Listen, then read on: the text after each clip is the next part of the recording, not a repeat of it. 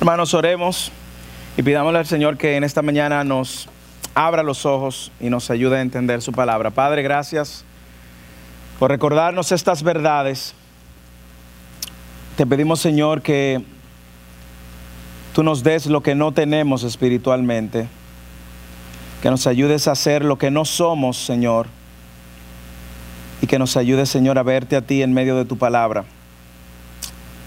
Usa tu palabra como una espada para alentarnos, confrontarnos, animarnos, para levantarnos y ayudarnos a caminar contigo. En el nombre de Jesús. Amén. Amén. Hermanos, pueden sentarse. Una vez más, bienvenido a todo el que nos visita. Este fin de semana largo es un fin de semana interesante porque usted mañana tendrá la oportunidad de descansar y no trabajar porque es Labor Day. Así que qué gozo poder verlos hoy. Muchas personas tomaron el fin de semana largo y ustedes decidieron estar aquí en la casa del Señor. Qué bueno. Bueno, en esta mañana continuamos con la serie de Primera de Juan. Si usted nos visita por primera vez, nosotros empezamos el libro de Primera de Juan, la carta que escribe el apóstol Juan, el mismo autor del Evangelio de Juan y el mismo autor del libro de Apocalipsis. Así que cuando vemos esta carta hemos ido sobre los versículos de los primeros capítulos y en esta mañana nos toca justamente hablar del texto que Verónica acaba de leer. Y es acerca de las evidencias de un cristiano que conoce a Dios. Y quiero empezar haciendo una pregunta. Y es una pregunta para que usted responda. La pregunta es la siguiente. ¿Quiénes de los que están aquí conocen a Jesús? No me responda. No le estoy pidiendo una respuesta. Solamente piense en la respuesta. La primera pregunta es esa. ¿Usted conoce a Jesús? Le voy a dar unos segundos para que responda. La segunda pregunta es, ¿usted ama a Jesús? Y no me responda, solamente piense. La tercera pregunta se hace un poco más interesante y es si usted obedece a Jesús. Usted obedece a Jesús, usted ama a Jesús, usted conoce a Jesús. Y hago la pregunta porque nuestra audiencia en esta mañana está dividida en tres grupos. Esta audiencia está dividida en aquellos que conocen a Dios y lo muestran porque obedecen a Dios. Está dividida en aquellos que creen que conocen a Dios y en aquellos que no conocen a Dios. Y lo que vamos a hacer y vamos a ver a la luz de este texto es justamente tratar de ver en cuál de estos tres grupos nos encontramos, pero no con el interés de quedarnos en ese grupo en el cual no encontremos, sino con el interés de avanzar hacia lo que Dios quiere en esta mañana, que nosotros avancemos, es que le conozcamos y que estemos conscientes de nuestra realidad espiritual.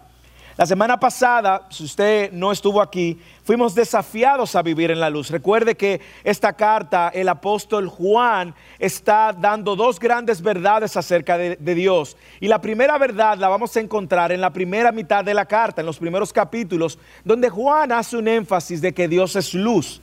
Después del capítulo 13 en adelante vamos a ver a Juan haciéndose un énfasis de que Dios es amor. Y toda la parte final va a enfocarse en esa realidad de que Dios es amor. Pero la semana pasada hablamos justamente de el desafío que tenemos como creyentes de vivir en luz. Y dimos tres razones. Debemos de vivir en luz porque Dios es luz y está en la luz. Dijimos también que debemos vivir en luz porque ya tenemos comunión con Dios y todo el que tiene comunión con Dios debe andar en luz. Y dijimos también que debemos de vivir en luz porque Cristo hizo posible por medio de su sacrificio. Y no sé si usted recuerda ese sermón donde decíamos y dábamos dos recomendaciones a la luz del texto y decíamos cómo nosotros recomendamos o el texto nos invitaba a andar en luz. Primero, confesando nuestros pecados, y decíamos Primera de Juan capítulo 1 versículo 9, si confesamos nuestros pecados, Él es fiel y justo para perdonarnos y limpiarnos de toda maldad. Y la segunda razón era recordando el Evangelio, la buena noticia de que Cristo pagó el precio por nuestros pecados para reconciliarnos. Ahora, el apóstol Juan quiere, con el fin de seguir exaltando y haciendo la diferencia entre aquellos falsos que se encontraban dentro de la iglesia, ahora él usa el término de conocer a Dios. La semana pasada hablaba de andar en luz. Él va a seguir mencionando eso y va a seguir construyendo sobre eso. Y si usted ha estado durante toda la serie, va a ver cómo el autor está construyendo una verdad. ¿Por qué? Recuerde el contexto. habían dos oposiciones que la iglesia estaba teniendo. Una externa, el gnosticismo, que decía que lo material era malo y por lo tanto solo lo espiritual era bueno, y como lo espiritual era lo único bueno, la gente podía incluso darle cualquier tipo de placer a su cuerpo. De ahí es donde el apóstol Juan dice que aquel que dice que no ha pecado hace a Dios mentiroso. Eso lo vimos la semana pasada. Pero también había una presión interna de algunos falsos que se habían levantado, que querían alinear el gnosticismo con el cristianismo, y estos falsos estaban enseñando muchas doctrinas torcidas, incluso que conocían a Dios, pero podían vivir como le diera la gana. Bueno, le voy a ser sincero, esta porción de hoy se pone un poco más drástica, y en la manera personal mía, comentaba con algunos, he sido grandemente bendecido, grandemente confrontado, porque ahora el apóstol Juan usa la ilustración de conocer a Dios como una evidencia de ser un creyente dentro de la iglesia. Recuerde que los lectores eran estos que no creían, que decían que conocían a Dios, pero sus acciones lo negaban. Y ahora él introduce este concepto para seguir ayudando a los creyentes a examinarse y ver si verdaderamente ellos tienen una relación y una comunión con Dios. Así que el texto de hoy nos va a dar dos grandes evidencias para ver si nosotros estamos en el lugar correcto, y si no es así, pues movernos en arrepentimiento y movernos en la dirección completa.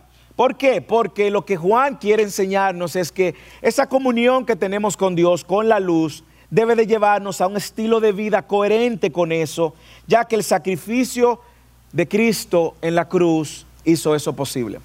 Así que siéntase preparado, pídale al Señor que le dé un corazón enseñable y que usted pueda, usted y el Señor, a la luz de las verdades, ver su realidad. Vamos al versículo 3 del capítulo 2, ya que vimos, como dije, en los primeros versículos del capítulo anterior, él viene develando toda esta mentira y confrontando toda esta falsa enseñanza dentro de la iglesia.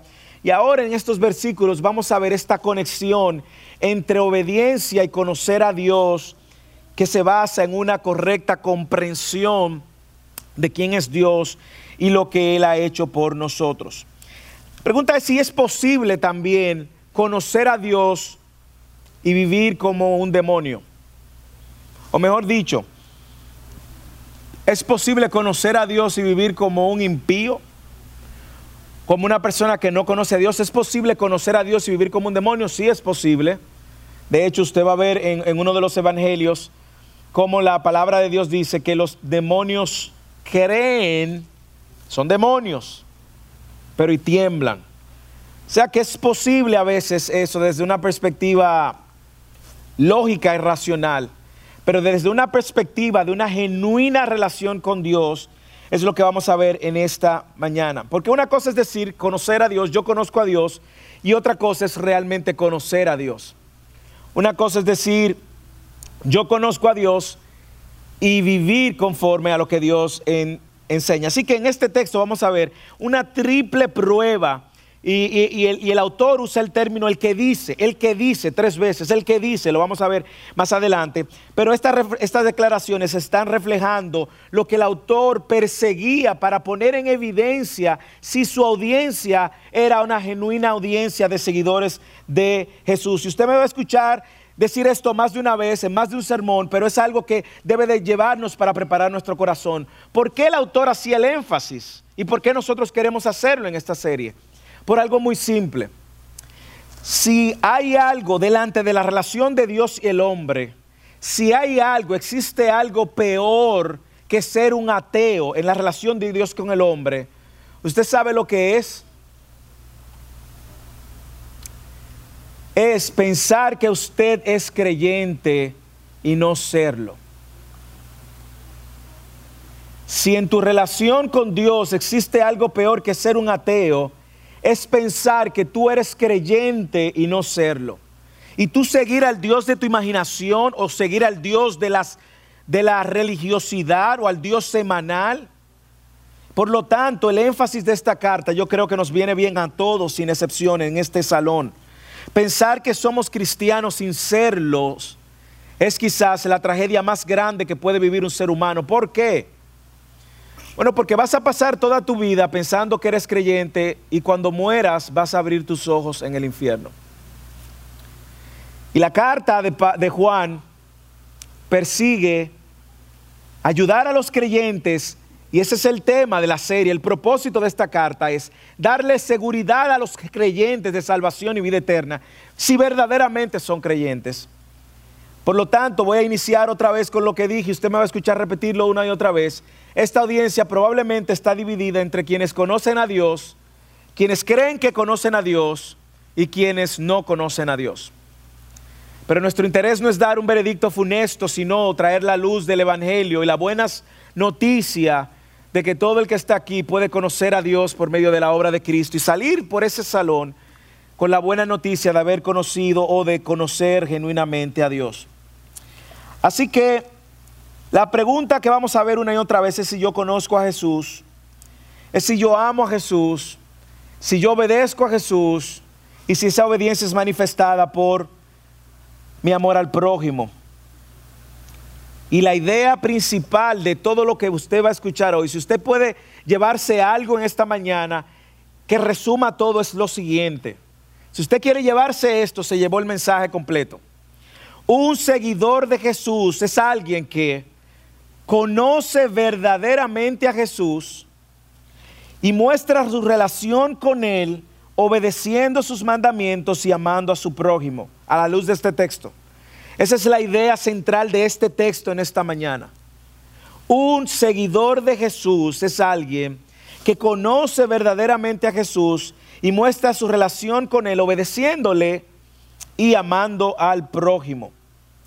Así que vamos a examinarnos mientras vemos estos aspectos que ponen en evidencia lo que es un verdadero seguidor de Jesús. Lo primero es, en los versículos del 3 al 6, es que un verdadero seguidor de Jesús es una persona que le conoce, guarda su palabra y le obedece. Vamos a leer el versículo 3 al 6 otra vez, así que abra su Biblia, encienda su Biblia en el formato que la tenga. Y en el versículo 3 en adelante dice: y en esto sabemos que hemos llegado a conocerle. Escuche, si guardamos sus mandamientos. El que dice yo he llegado a conocerle y no guarda sus mandamientos es un mentiroso y la verdad no está en él. Pero el que guarda su palabra, en él el amor, en él verdaderamente el amor de Dios se ha perfeccionado. En esto sabemos que estamos en él. El que dice que permanece en él debe andar como él anduvo. Esta declaración es muy clara. Yo creo que es fácil de leer, fácil de interpretar, pero nosotros vemos que nuestra relación con Dios está basada también en conocerle quién es, pero sobre todo también en guardar su palabra y obedecerle. Juan dio esta prueba simple, sabemos que hemos llegado a conocerle si obedecemos sus mandamientos. Ahora, ¿qué quiere decir el autor con conocerle? ¿Por qué? Porque yo puedo conocer a Dios, puedo tener una idea de quién es Dios, puedo tener una idea de quién es Jesús, pero lo que él está usando aquí es una palabra muy particular que en el idioma original denotaba una relación. La palabra conocer en esta carta aparece cerca de 23 veces, solo en esta carta. Y es una palabra que habla de una relación más allá de un entendimiento intelectual. De hecho, para los griegos de la época, era posible conocer a Dios a través de la razón humana. Y el periodo helenístico, la gente buscaba también el conocimiento a través de experiencias místicas y religiones místicas. Y lo que está hablando aquí es de que intencionalmente Juan usa esta palabra conocerle, porque esa palabra denotaba una relación más allá de un conocimiento intelectual. Aquí estamos hablando de un conocimiento personal, no es conocerlo intelectualmente o conocer los hechos o conocer a Jesús de la historia o simplemente reconocer las obras que él ha hecho, sino conocerlo personalmente. Y si usted lee la carta con detenimiento, usted se va a dar cuenta que el autor habla de conocer a Dios y que conocer a Dios implica, en el capítulo 1, versículo 3, implica tener una comunión con Él. Recuerda la palabra compañerismo, koinonía, que habla de estar unido en un mismo propósito. Conocer a Dios implica tener koinonía a la luz de la carta. También en el capítulo 1, versículo 7, el autor nos enseña que conocer a Dios implica caminar en luz, caminar de acuerdo a su verdad. Y aquí él nos deja claro que también conocerle implica obedecerle y permanecer en él. Y la pregunta que debe de venir a nuestra mente es una y otra vez: ¿yo conozco a Dios? ¿O yo conozco al Dios de mi entendimiento? La segunda pregunta que yo le haría a ese texto es: ¿conocer a quién? ¿A quién se refiere? ¿A Padre, al Hijo, al Espíritu Santo? Bueno, aquí se está refiriendo, y a la luz del texto, Juan está refiriéndose a esta relación de Jesús que está estrechamente vinculada con el Padre. Versículo 1 del capítulo 1, versículo 3 dice: lo que hemos visto y oído proclamamos para que tengáis vosotros comunión con nosotros, y en verdad nuestra comunión es con el Padre y con su Hijo Jesucristo. Así que la pregunta es: ¿usted conoce a Dios por medio de Cristo? ¿Usted le conoce? ¿Usted lo conoce? ¿Usted recuerda lo que Jesús dijo en Juan 17? Lo mencionamos hace unas semanas. Y esta es la vida eterna, que te conozcan a ti, el único Dios verdadero, y a Jesucristo, a quien has enviado. Versículo 3: y en esto sabemos que hemos llegado a conocerle. ¿Cómo, Juan? ¿Cómo? El versículo responde: si guardamos sus mandamientos. Así que un verdadero seguidor de Cristo es alguien que conoce, no solo intelectualmente, sino que tiene una estrecha relación con Dios personalmente por medio de Cristo, tiene una comunión con Él, pero también guarda sus mandamientos, los mandamientos que Él ha dado. Y nosotros vemos los mandamientos, quizás lo primero que nos viene a nosotros a la mente es los 10 mandamientos.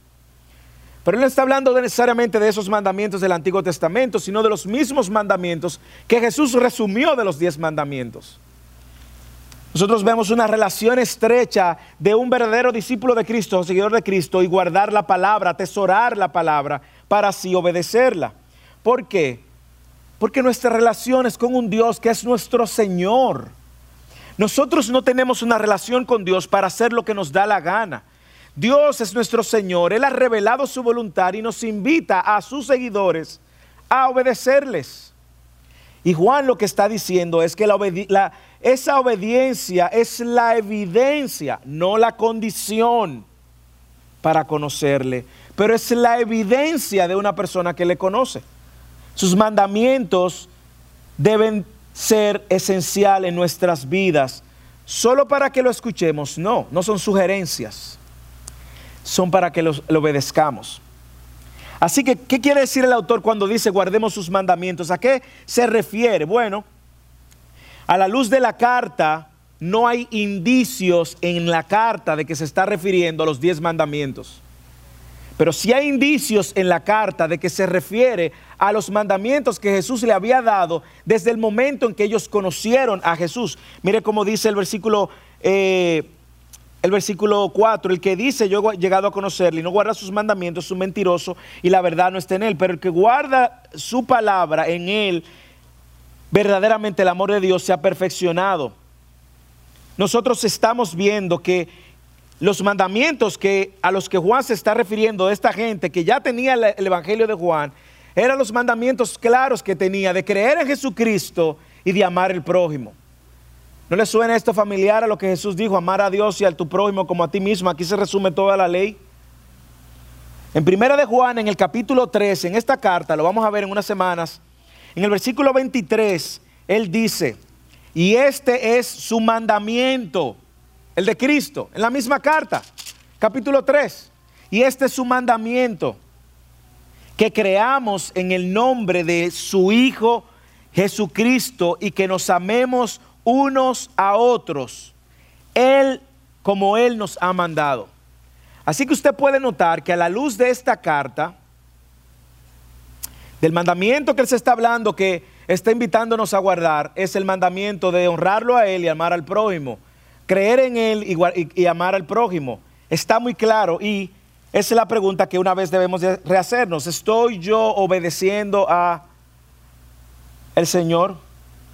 Juan capítulo 13, versículo 34, Jesús dijo: un mandamiento nuevo os doy, que os améis los unos a los otros, como yo os he amado, así también améis los unos a los otros. Versículo 4, siga conmigo. El que dice, y aquí es la parte donde yo personalmente fui confrontado, el que dice, yo he llegado a conocerle, la iglesia está llena, yo he llegado a conocerle y no guarda sus mandamientos, es un mentiroso y la verdad no está en él. Wow. Esto no es algo como que uno quiere escuchar un domingo en la mañana, pero recuerda el contexto. Dentro de estas iglesias habían personas que decían que conocían al Señor, pero vivían su vida como le daba la gana. Y como habían personas que decían que conocían al Señor y vivían su vida como les daba la gana, Juan está diciendo, es mentiroso y la verdad no está en él. No hay verdad, no anda en la verdad, no vive la verdad, no cree la verdad. Versículo 5, pero el que guarda su palabra, usted ve el contraste, en él verdaderamente el amor de Dios se ha perfeccionado. Observa el contraste, no lea solamente por leer, observa el contraste. El que dice que le conoce pero no guarda los mandamientos es mentiroso. Ahora bien, el que guarda su palabra, en él verdaderamente el amor de Dios se ha perfeccionado. Y esta es la evidencia de que estamos en él. Si alguien afirma, en pocas palabras, él está diciendo, yo conozco a Dios pero no obedece sus mandamientos, es un mentiroso y no vive en la verdad. Eso es lo que él está diciendo en pocas palabras. Y una vez más, la pregunta al principio, ¿usted conoce a Dios? La segunda pregunta es si usted ama a Dios. Y la tercera pregunta es si usted obedece a Dios. Si dices tener una relación con Dios por medio de Cristo, el texto está diciendo, y no lo obedeces, el texto está diciendo, Dios está diciendo, estamos mintiendo. Nos estamos engañando a nosotros mismos. Y yo no sé si usted lo puede entender, pero esto tiene connotación eterna. Yo no puedo vivir mi vida creyendo que conozco a Dios sin obedecerle. Y mi manera de vivir negándole. No, soy mentiroso. Y es una advertencia válida para nosotros, para mí la es. De que nosotros constantemente estemos examinando nuestro corazón y veamos el deseo genuino que existe de obedecerle o no. Yo no soy un seguidor de Cristo porque vengo los domingos a la iglesia, no soy un seguidor de Cristo porque haya tenido tantos años en la iglesia, no. La evidencia de ser un seguidor de Cristo es si estoy viviendo conforme Él me manda. Si dices no tener una relación con Él y no le obedeces, eres un mentiroso y no practicas y no vives la verdad. ¿Usted recuerda Mateo 7:21? Que lo mencionamos la semana pasada. No todo el que dice Señor, Señor, entrará al reino de los cielos. Sino el que, sino quién, sino el que hace la voluntad. ¿Usted ve la obediencia? Sino el que hace la voluntad de mi Padre. Y escúcheme algo. Hablar de obediencia muchas veces dentro de la iglesia puede darnos a nosotros una idea de legalismo. Y no estamos hablando de legalismo. No hay contradicción aquí entre amar a Dios y obedecerle, no. No hay ninguna contradicción. Obedecerle a Dios no es legalismo. Recuerde que la obediencia que yo estoy, de la que está hablando la carta, no es una obediencia ni para ganarme el favor de Dios, ni para ganarme la salvación. Es una obediencia que viene como resultado del nuevo nacimiento que yo he tenido, donde Él había prometido poner su espíritu dentro de mí. Y ahora yo puedo obedecerle.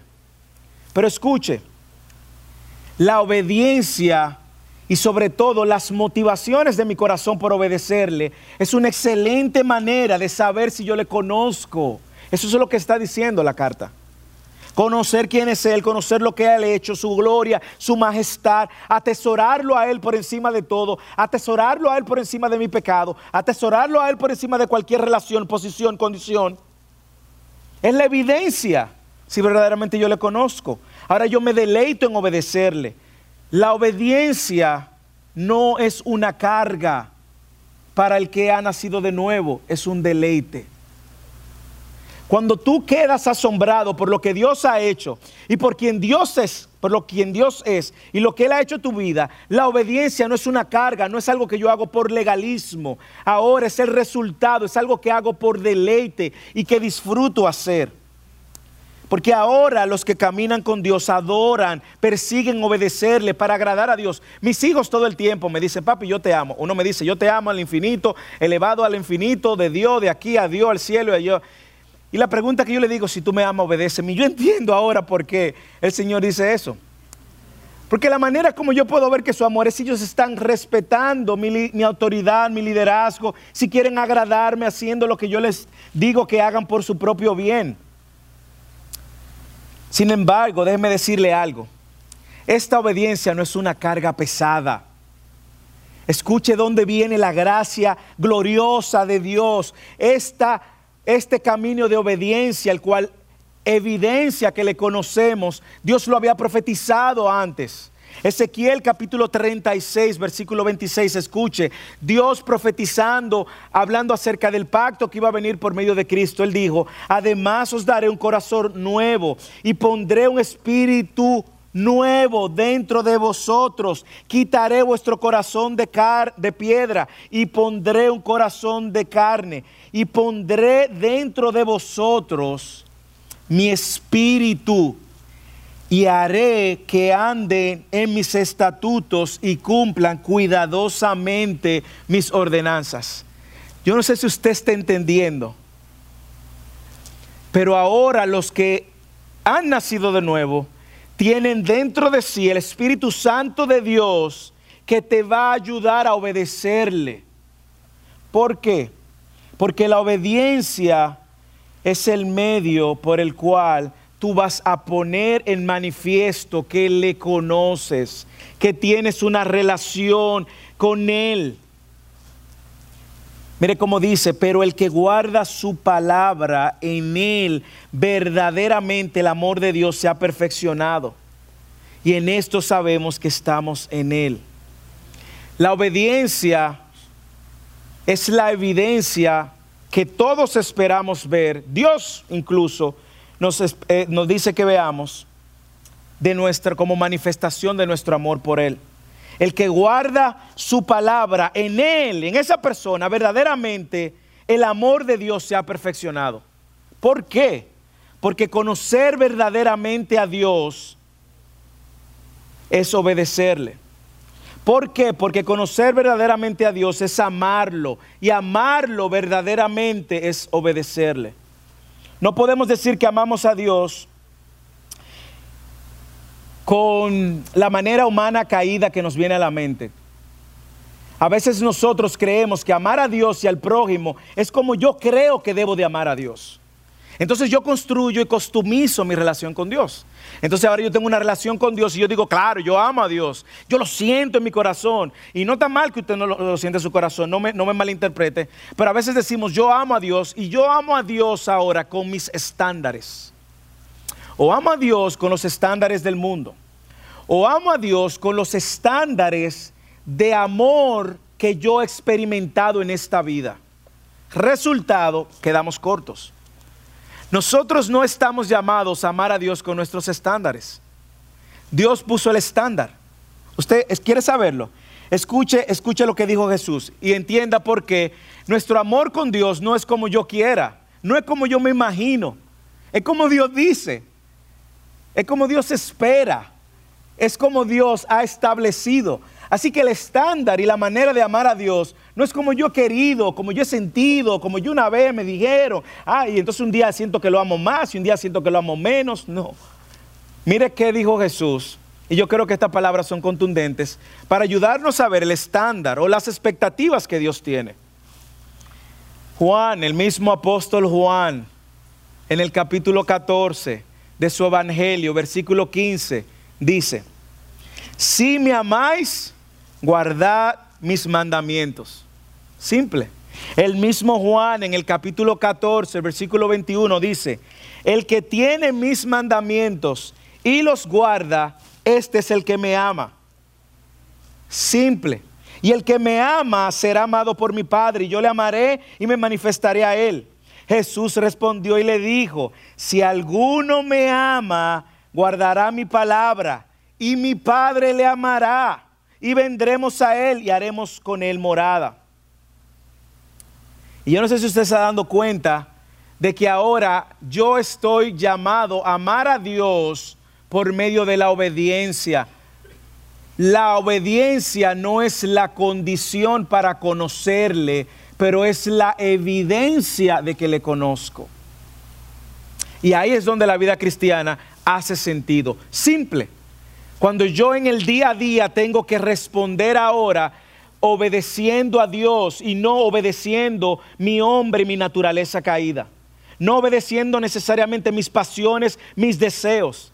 Ahí es donde la vida cristiana toma fuerza y toma sentido. Y mira lo interesante, es que el autor ahora nos estimula y estimula a la audiencia y en esta mañana nosotros a que veamos el modelo de Cristo. Porque él dice en el versículo 6, el que dice que permanece en él debe andar como él anduvo. Ahora entienda por qué él dijo anteriormente el amor del Padre se ha perfeccionado en él. Porque cuando obedecemos, entonces es que le amamos. O sea que mi manifestación de amor se evidencia por la obediencia y no necesariamente por lo que yo digo. Así que le hago la pregunta una vez más. Hermano, ¿usted conoce a Jesús? No me responda. Segunda pregunta, hermana, ¿usted ama a Jesús? No me responda, pero responda. Si la tercera, hermana, usted obedece a Jesús. Mire ahora cómo él pone de ejemplo a Jesús, versículo 6. El que dice que permanece en él debe andar como él anduvo. Y la pregunta que todos debemos de hacerle a ese versículo es, ¿y cómo anduvo Jesús? Porque para yo saber que debo andar como él anduvo, debo de saber cómo él anduvo. Y sabemos que Jesús vivió una vida perfecta que yo no voy a poder vivir. Pero hay algo en la vida de Jesús que sí el autor quiere modelarnos a la luz del contexto del texto. Y es que él dice que un verdadero seguidor de Jesús debe modelar a Jesús como él anduvo. ¿Cómo él anduvo? Juan capítulo 15 versículo 10. Escucha lo que dice. Si obedecen mis mandamientos, esto es Jesús otra vez, permanecerán en mi amor. Ahora usted entiende por qué el autor de Primera de Juan está pensando en mucho de lo que él escribió en el Evangelio, porque él sabe que esta audiencia no era ignorante a todo lo que él había escrito en el Evangelio. Pero mire lo que él dice, si obedecen mis mandamientos, permanecerán en mi amor, así como yo he obedecido los mandamientos de mi Padre y permanecerán en su amor. Ahora escuche, agarre eso, Juan 15:10. Y lee ahora Primera de Juan 2:6. Primera de Juan 2:6 dice, el que permanece en él debe andar como él anduvo. Ese es Juan capítulo 2 versículo 6. Ahora escuche Juan capítulo 15 versículo 10. Si obedecen mis mandamientos, permanecerán en mi amor, así como yo he obedecido los mandamientos de mi Padre y permanecerán en su amor. Lo que él está diciendo es que el ejemplo de Jesús también fue un ejemplo de obediencia, aún Jesús siendo Dios. Así que Jesús no solamente caminó en obediencia, sino caminó también en la perfecta voluntad del Padre Celestial. Así que nosotros obedecemos no para hacernos suficientemente buenos y ganarnos la salvación, sino para caminar como él anduvo. Nosotros obedecemos no solamente de manera como una carga impositiva, algo impuesto, no, eso nos llevaría al callejón sin salida del legalismo, no es eso, sino que nosotros caminamos y obedecemos porque le conocemos, le amamos y mostramos y andamos como él anduvo. ¿Usted sabe cuándo fue la primera vez que llamaron cristianos a los cristianos? En Hechos habla de cuando ellos se llegan a Antioquía. A ellos le llamaban los del camino. Así le llamaban a los cristianos, los del camino. Y le llamaban los del camino porque Jesús había dicho que él era el camino.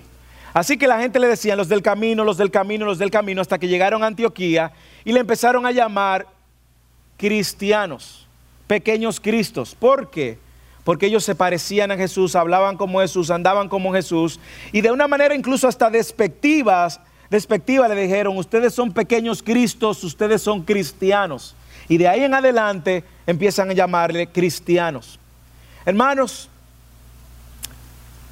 fuera de las cuatro paredes de la iglesia, nosotros estamos llamados a ser cristianos, modelar a Cristo, obedecer como Cristo, andar como Cristo. Y eso es un reto, es un estilo de vida, es una invitación a aquellos que conocen a Jesús. Porque, como dije anteriormente, guardar los mandamientos, obedecer los mandamientos, no es la condición para conocerle, pero es la evidencia de que le conozco. Así que la pregunta, una vez más, antes de irnos al punto número 2, ¿usted conoce a Jesús? ¿Usted ama a Jesús? ¿Pero usted obedece a Jesús? ¿Tú atesoras a Jesús por encima de todas las cosas? Tú atesoras a Dios por encima de tus pecados. Tú atesoras a Dios por encima de cualquier relación incorrecta que te está llevando a alejarte de Jesús. Tú atesoras su palabra y guardas su palabra y quieres obedecerlo por encima de cualquier cosa. Alguien dijo: el corazón no puede amar lo que la mente no conoce. ¿Usted conoce a Jesús? Amados, debemos de ser intencionales en obedecerles. Y sabemos que hay luchas internas, hermanos. Nadie está diciendo que es fácil. Pero lo que sí sabemos es que Él ha prometido su Espíritu Santo dentro de nosotros para nosotros poder caminar como Él anduvo. Y en esto sabemos que hemos llegado a conocerle si guardamos su mandamiento. Segundo aspecto. Sí, primer aspecto es que un verdadero seguidor de Jesús le conoce, guarda su palabra y le obedece. Eso es importante, no lo olvide. Y segundo, un verdadero seguidor de Jesús obedece el mandato de amar a los demás. Y aquí se pone un poco, dicen en mi país, agria la piña. Yo sé que al hermano Eddie le gustan las piñas dominicanas. Su experiencia por allá, por Punta Cana, lo llevaron a comer unas piñas dulces. Y él no sé, cada vez que habla de Punta Cana, habla de esa experiencia. Pero de aquí en adelante la piña se pone un poco agria porque es el desafío que tiene todo creyente a obedecer el mandamiento de amar a los demás. A pesar de cómo sea el hermano o la hermana. Versículo 7, lea conmigo. Amados, mire cómo él cambia el tono otra vez.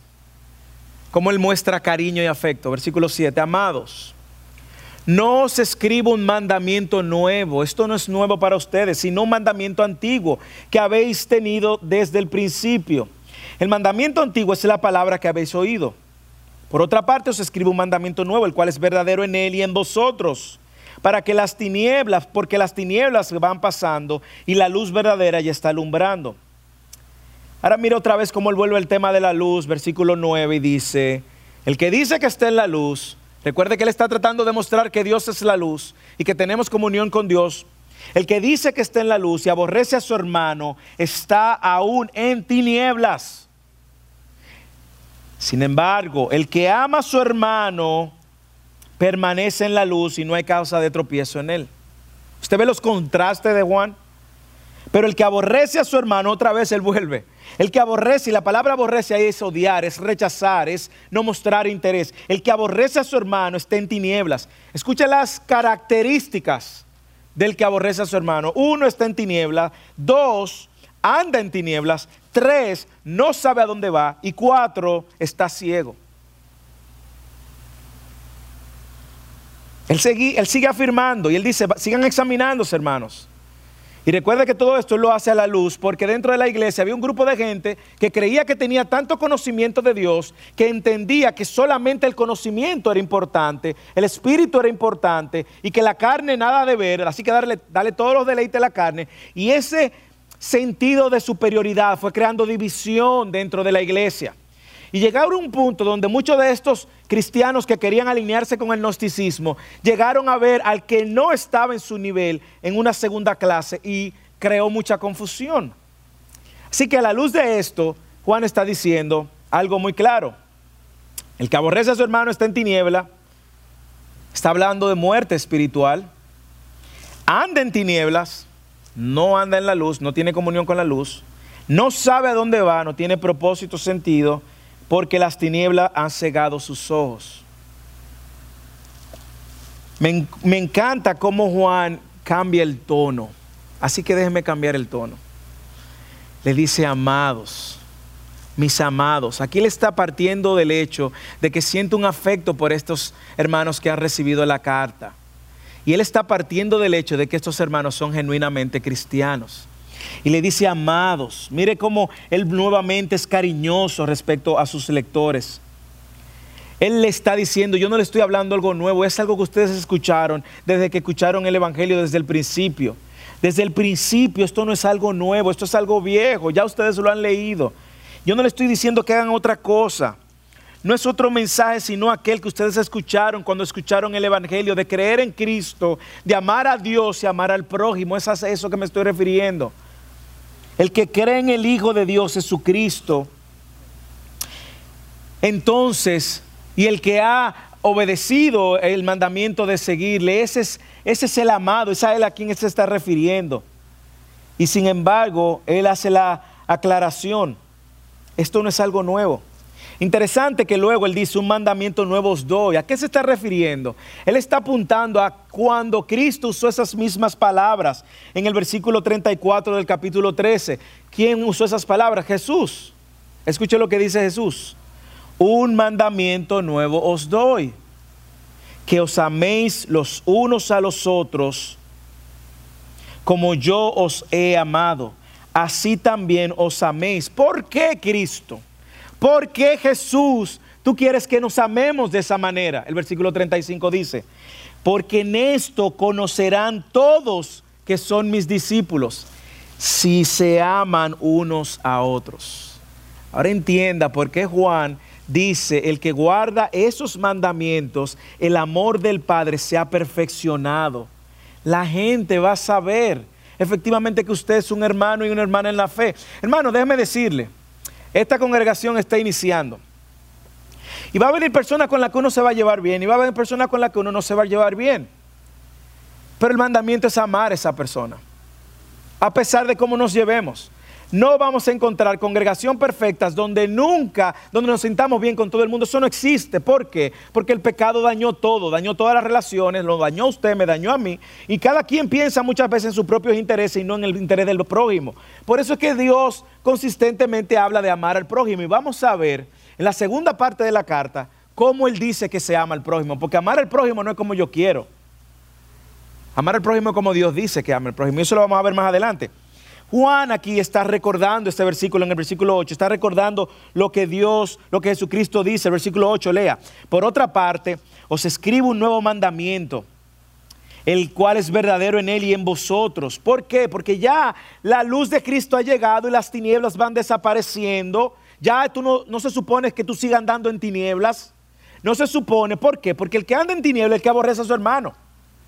El que aborrece a su hermano está en tinieblas, pero ya la luz de Cristo vino y ahora tú no andas en tinieblas. ¿Por qué? Porque el que anda en tinieblas, está en tinieblas, no sabe dónde va y está ciego. Y eso no es aquel que conoce verdaderamente a Jesús.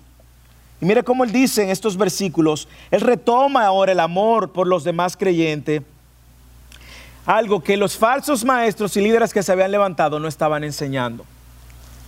Entonces, cuando Juan llega a esta conclusión, él dice, yo no le estoy diciendo algo nuevo, este es el nuevo mandamiento que Jesús le mencionó, que yo le escribí en el Evangelio, que ustedes saben, han conocido desde el principio, desde que escucharon las buenas nuevas del Evangelio. Y Juan está diciendo en pocas palabras, mis amados, de esto se trata el cristianismo, de creer en Jesús, amar a Dios y amar al prójimo. La pregunta otra vez, vuelvo al principio, usted conoce a Jesús, usted ama a Jesús, usted obedece a Jesús. Bueno, pues escuche lo que dice el versículo 10, el que ama a su hermano permanece en la luz y no hay causa de tropiezo. ¿Qué es lo que está diciendo?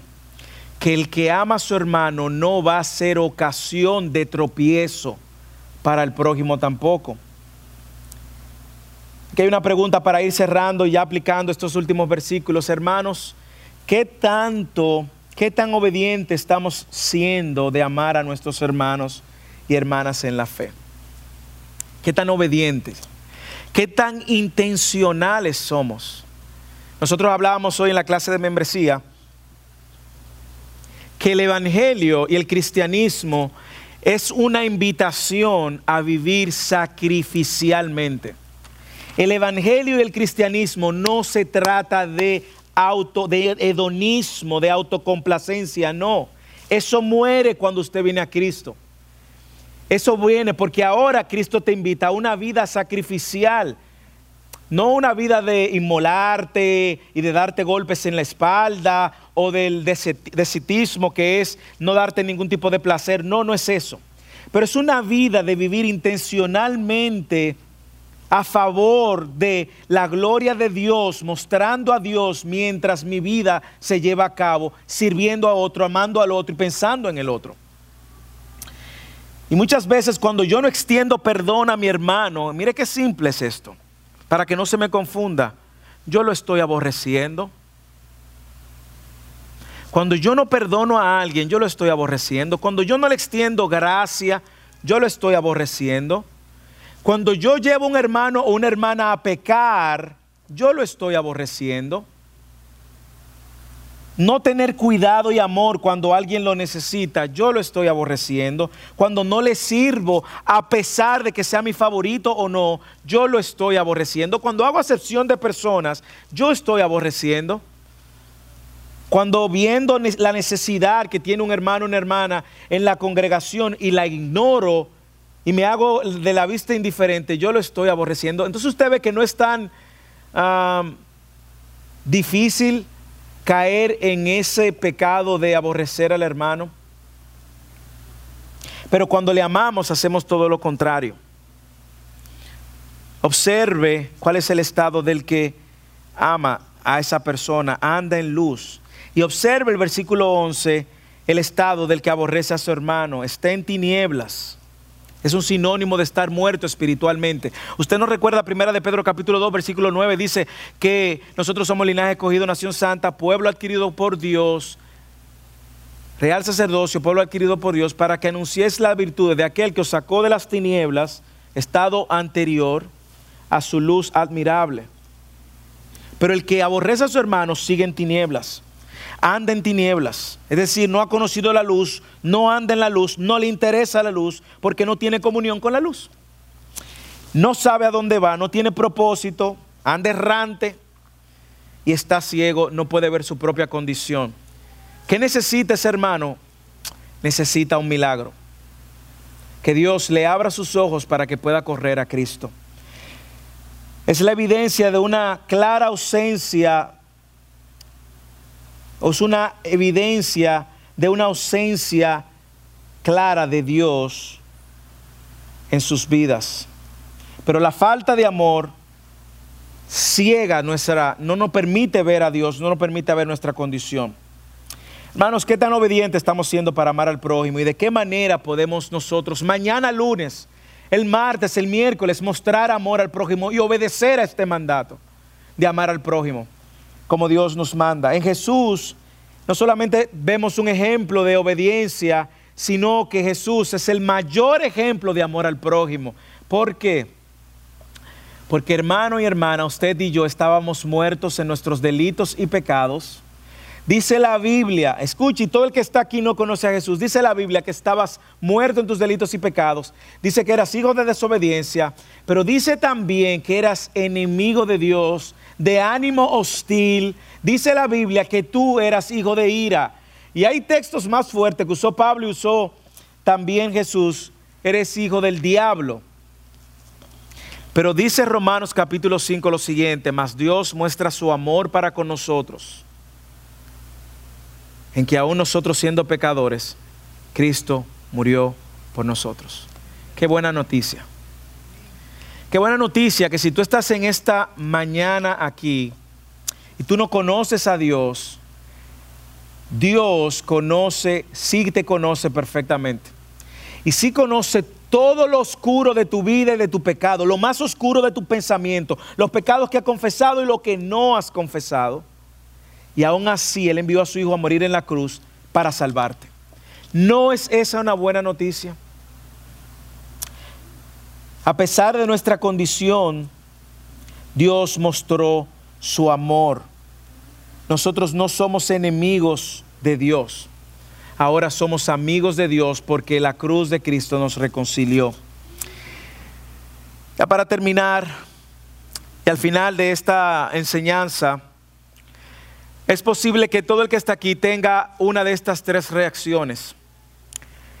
Posiblemente muchos de los que están aquí algunos conocen al Señor y han estado obedeciendo al Señor. Si esa es tu condición, y esa es tu condición de que obedeces como resultado, no como una carga, sino como un resultado de la obra de Cristo en ti, entonces yo te animo a que sigas permaneciendo en la luz, a que sigas permaneciendo en Él, a que sigas andando como Él anduvo, sabiendo que las tinieblas ya pasaron, Cristo la luz vino a tu vida y ahora la luz de Cristo brilla en ti para alcanzar a otros. Sigue adelante, si ese es tu estado, si tú eres de lo que conoce al Señor, sigue adelante, sigue mostrando a Cristo y sigue andando como Cristo anduvo, no te detengas. Sigue mostrando la luz de Cristo, sigue obedeciendo a pesar de ti, a pesar de que quieras o no quieras, sigue adelante obedeciendo. Probablemente tú estás en el grupo de aquellos que creen que conocen a Jesús, pero hoy el Señor te ha revelado que no es así.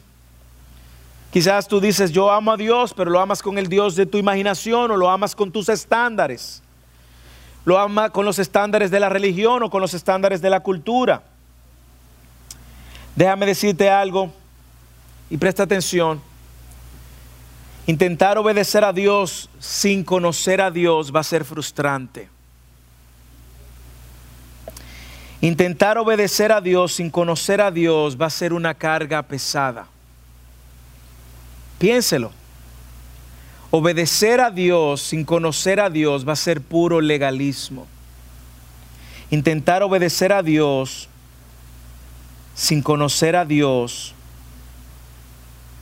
va a ser una misión imposible. ¿Por qué? Por lo que dije anteriormente. El corazón no puede amar y mucho menos obedecer lo que la mente no conoce. Si esa es tu condición en esta mañana, mi invitación es que le conozcas personalmente, que sepas y te deleites en la obra de Dios, en lo que Él ha hecho, en quién Él es. Y lo que Él ha hecho para salvarte, que lo atesores a Él por encima de cualquier pecado en tu vida, que lo atesores a Él por encima de cualquier condición en la cual tú estés viviendo, que lo atesores a Él por encima de cualquier cosa y que vengas a tener un encuentro con Él. Y si esa es tu reacción al final del servicio, yo me voy a quedar aquí delante para orar por todo aquel que quiera orar por eso. Atesora su palabra y ahí va a encontrar su voluntad revelada. Y quizás finalmente aquellos que no conocen a Dios, tus afectos, tus motivaciones, quizás tú creciste en la iglesia, creciste asistiendo a la iglesia, pero tus afectos y tus motivaciones no están hacia Dios. No tienen ningún interés por Dios. Entonces la Biblia dice que estás muerto, ciego en tus delitos y tus pecados. Pero hay una buena noticia, es que la invitación a arrepentirte está abierta, a confesarlo está abierta. Y como dice la palabra, si escuchas hoy su voz, no endurezcas su corazón. Hermano, hermana, usted conoce, ama y obedece a Dios. Yo creo que todos, sin excepción, necesitamos el Señor. Todos, sin excepción, necesitamos responder de alguna manera a la verdad que nos ha dicho. Y usted sabe cuál es la buena noticia. Si estás en Cristo, la buena noticia es que el Evangelio ha hecho esto posible. Ahora el Espíritu de Dios nos faculta obedecerle, no como una carga, sino como un deleite. Ahora obedecemos porque sabemos quién es Él y lo que Él ha hecho. Y esto se convierte en un deleite. Ahora yo persigo agradar a aquel que me amó primero. Pero si estás aquí y no conoces al Señor, hay una buena noticia y es que Él te está abriendo las los brazos para que recibas la salvación que Él ofrece por medio de la obra de Cristo. Oremos.